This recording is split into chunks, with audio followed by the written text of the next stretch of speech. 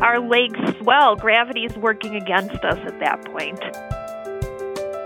Many factors, varying greatly in severity, can cause leg swelling.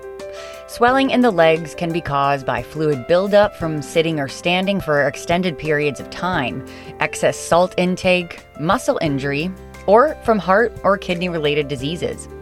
If the swelling resolves on its own within a day or so, it's probably nothing to worry about.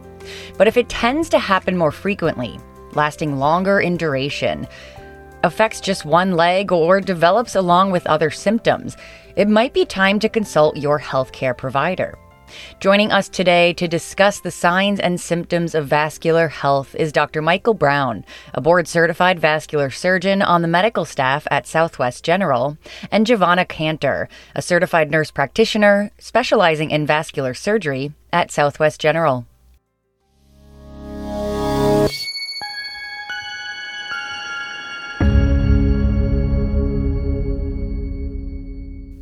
This is Southwest General Health Talk. I'm Caitlin White. Dr. Brown, start us off today. When is leg swelling a sign of something serious? Well, I think that swelling in general can be an issue that people live with on a regular basis. If it's mild, it may not be of any real concern. It could just be due to diet or lifestyle. But if swelling tends to be more significant, going up into above the ankle, basically, and occurring daily, it's something that you should initially talk to your primary care physician, and then potentially go to a specialist for further help if it's something that they aren't able to identify as a medical cause, such as a heart problem or a dietary or activity issue. In particular, if leg swelling occurs abruptly, one day you wake up with significant swelling associated with pain, then that is something that you have to be evaluated immediately for. And Giovanna, what are some general causes of leg swelling? Well, there's multiple causes of leg swelling that can happen.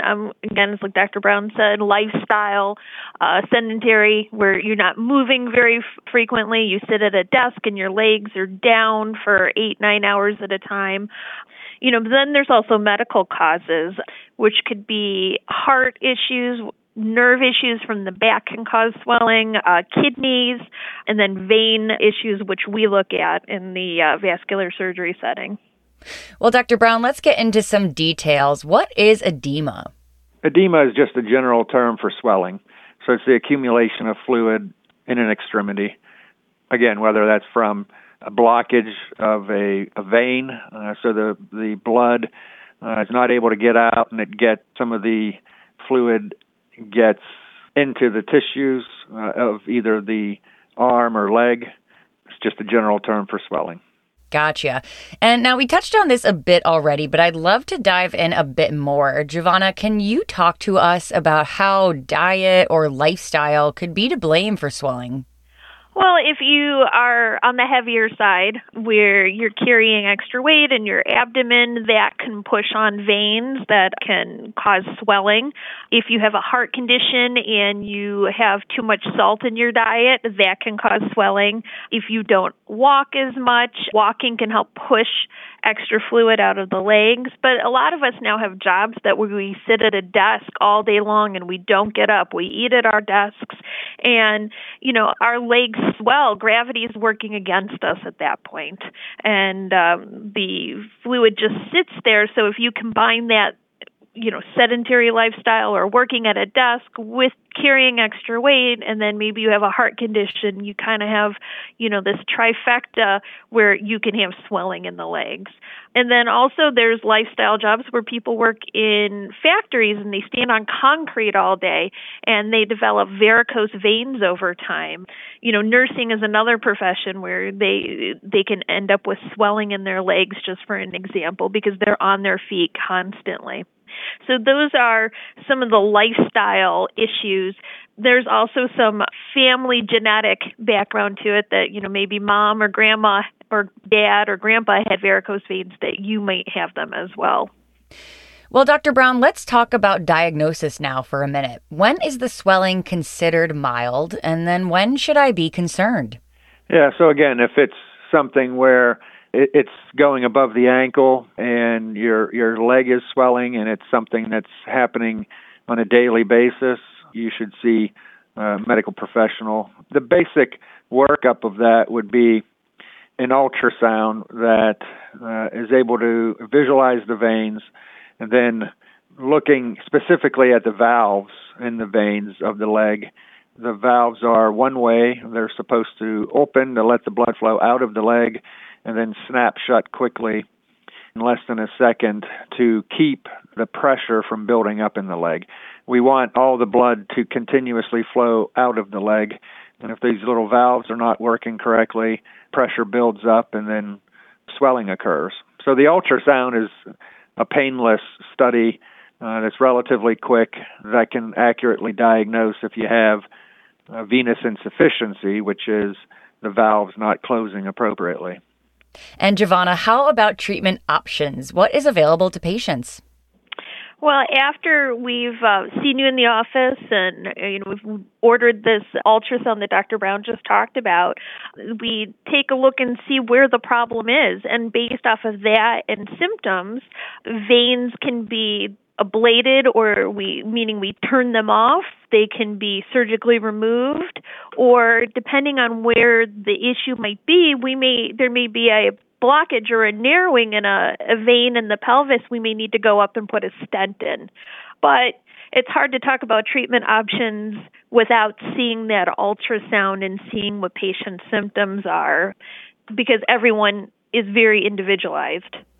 Well, as we wrap up here, Dr. Brown, are there any other situations where people should seek out the care of you and your team? That Giovanna and I have a particular interest in. We've been trying to treat patients for the last several years, and in particular, that's the individual that comes in with one-sided leg swelling. The typical presentation is a person who has had, usually the left leg has been swelling on a daily basis, and they can be passed around to primary care physicians, wound care centers, other types of physicians. Myself, when I was early in practice, I used to see patients with one-sided leg swelling, do a quick ultrasound, and pretty much tell them there was nothing we could do. That was probably 10 years ago. But now with the advent of kind of advanced ultrasound abilities, we can evaluate the veins in the pelvis. And when a patient comes in with long-term leg swelling of one side predominantly, we do the basic ultrasound in the office to rule out any valve closure problems. And then if their swelling is associated with significant pain during the day, we then take them to the cath lab and put a ultrasound catheter inside the vein. And what we're looking for is a narrowing in the vein in the pelvis. That's a relatively uncommon situation, or at least we thought it was. And now, as we're looking for it more, we're finding that there are a lot of patients in the community that have this problem, and it's relatively easy to fix with a stent that's specifically placed at the area of narrowing, and that then allows the blood to flow without resistance. And a lot of times you can have a relatively dramatic change in their symptoms where the pain goes away and then the swelling significantly improves. And last question, how can we learn more? Well, there are several societies, Society of Vascular Surgery, as well as the American Venous Forum. They all have their websites and have great educational tools to learn more about venous health in general, and specifically varicose veins or iliac vein disease. Well, thank you both for being with us today and for all of this great information. To learn more about Southwest General, visit swgeneral.com. This is Southwest General Health Talk. I'm Caitlin White. We'll see you next time.